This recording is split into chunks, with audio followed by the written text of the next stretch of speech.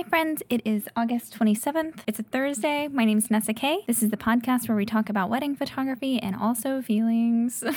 Today, I really wanted to talk about the guilt and shame that we sometimes feel, or maybe I'm just projecting it and it's only me, whenever we lack motivation or whenever we aren't feeling necessarily particularly creative. I thought I was so ready for this podcast because you know what? I journaled about it. I haven't been reading The Artist's Way, but I do know that one of the things that they talk about in that book is that you should journal 3 pages every single day, like handwritten. And it's something that I used to do. And I started picking it back up again. And I was like, oh, I really like this. And I was really flying through. And I was thinking about this phrase that I heard. So I remember this being a quote that got stuck in my head a lot whenever I lived in Austin. I moved to Austin in like 2008. And I moved in late 2011, early 2012. I didn't bring my diary with me.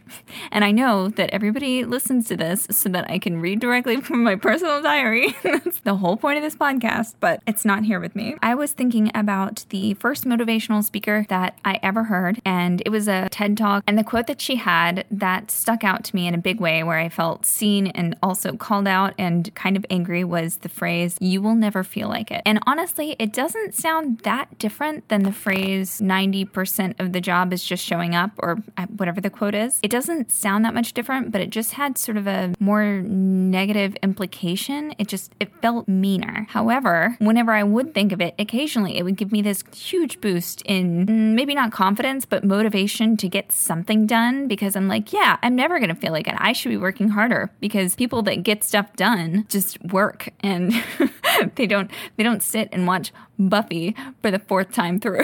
That's not what motivated people do. But on some days, especially on days where depression was creeping in a little bit, that same phrase would pop into my head as something that just made me feel bad. It just made me feel guilty and like I wasn't doing the things that I should be doing, which I judged myself for, which made me feel worse. And it was just this spiral of not making me feel good, which was demotivating, and I would not do anything still. Like, it wouldn't motivate me to start doing things.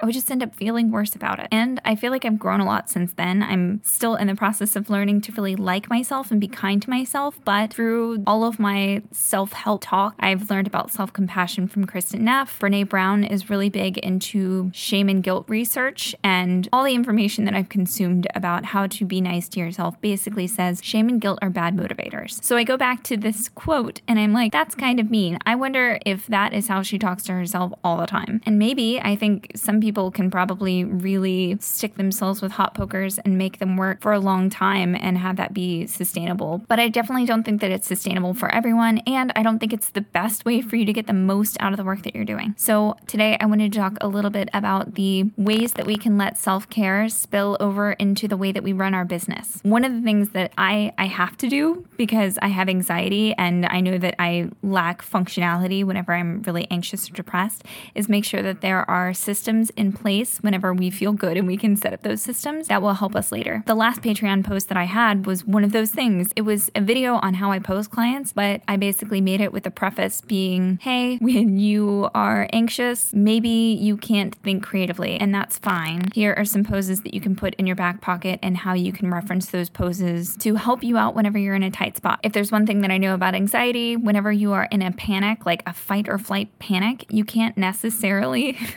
be creative. That's not where our brains go, but you can still follow instructions. So the video that I made on Patreon was how I pose people, but it was also me preparing information ahead of time to allow myself to relax a little bit more. It was also an act of self-care because I prepare myself so whenever I'm in stressful situations, I don't have the added stress of then worrying that I'm not getting good images for my clients. There are other things that we can do to make sure that we're taking care of ourselves and helping set expectations. One thing that can be really helpful is having set business hours. I know that I thrive on structure, and I don't want to say not everybody does, because like I legitimately think most people probably would benefit from having a little bit of structure, but I realized that I was feeling bad because I wasn't motivated to do things lately, just in general, just like kind of didn't want to work on stuff, didn't want to do emails. So one act of kindness that I did for myself was I'm paying for Focusmate.com. It's $5 a month, and you just sit on basically FaceTime with other people with your microphones off, knowing that there's another person keeping you tethered to your computer, which is is really motivating for me because sometimes I get frustrated with something or I'm like, you know what, those dishes really need to be cleaned. I feel this motivation because this other person is working with me, and I also feel, I don't want to say I feel guilty whenever I'm not doing work things, but it feels nice to be a part of a work situation in a way that like I don't want to deprive myself of that. I want to make sure whenever I am on a Focus Mate call that I am doing work stuff so that way they know that somebody else is doing work stuff too, because it makes me feel good when they're working, and I'm hoping that they reap those same benefits. Since I realized that I was going down a rabbit hole this week, especially of not doing things,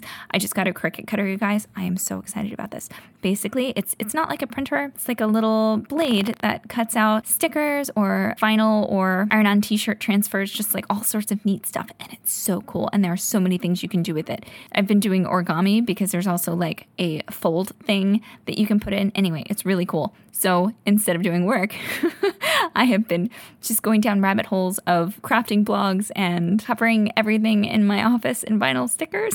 There's just so many. And making sticker packs, which part of that is cool because maybe I can sell stickers as part of like what I offer on my Etsy shop, but also most of it is stuff that I do not need to be doing. So my active self-care for today was I set up a bunch of Focus Mates for me to have next week. So I would have structured time for me to get certain things done. Another thing that I've been doing or trying to do, it's so hard, is every time that I take some time to myself, like say I spent a day where all I did was watch Korean dramas, that's a pretty realistic example, instead of saying, oh, I didn't get anything done today, I try to reframe it in my head as I took a self-care day and I'm really glad that I got to enjoy a TV show. So I'm trying to reframe things to be a little bit nicer to myself because it is just not motivating to say I didn't get anything done, because then it sets the precedence in my mind for I'm not a productive person instead of like I wasn't productive today. The way that I'm processing that information in my head, I'm seeing it as a character flaw instead of just the way that I happen to spend my day, which is something else I need to work on. But I imagine if I'm having these feelings, maybe you're having them too. And so I wanted to share that. There are lots of other things that we can do to make sure that we're taking care of ourselves. We can do things like scheduling emails to be sent out later so people don't know that you're sending emails at 9 p.m. So that way you're sort of setting the precedence that there are certain hours where you will be responding to emails. Otherwise, you might end up getting texts from clients that are emailing you at 7 p.m., texting you at 9 p.m., asking why you haven't responded. One thing that I think sometimes we forget about that's super important is making sure that we are scheduling time for us to work on personal projects or scheduling personal time off. It's really difficult to think about what self-care is because I think a lot of people are like, buy yourself a nice thing or do a mask. And sometimes self-care is saying no to opportunities whenever we have too much on our plate,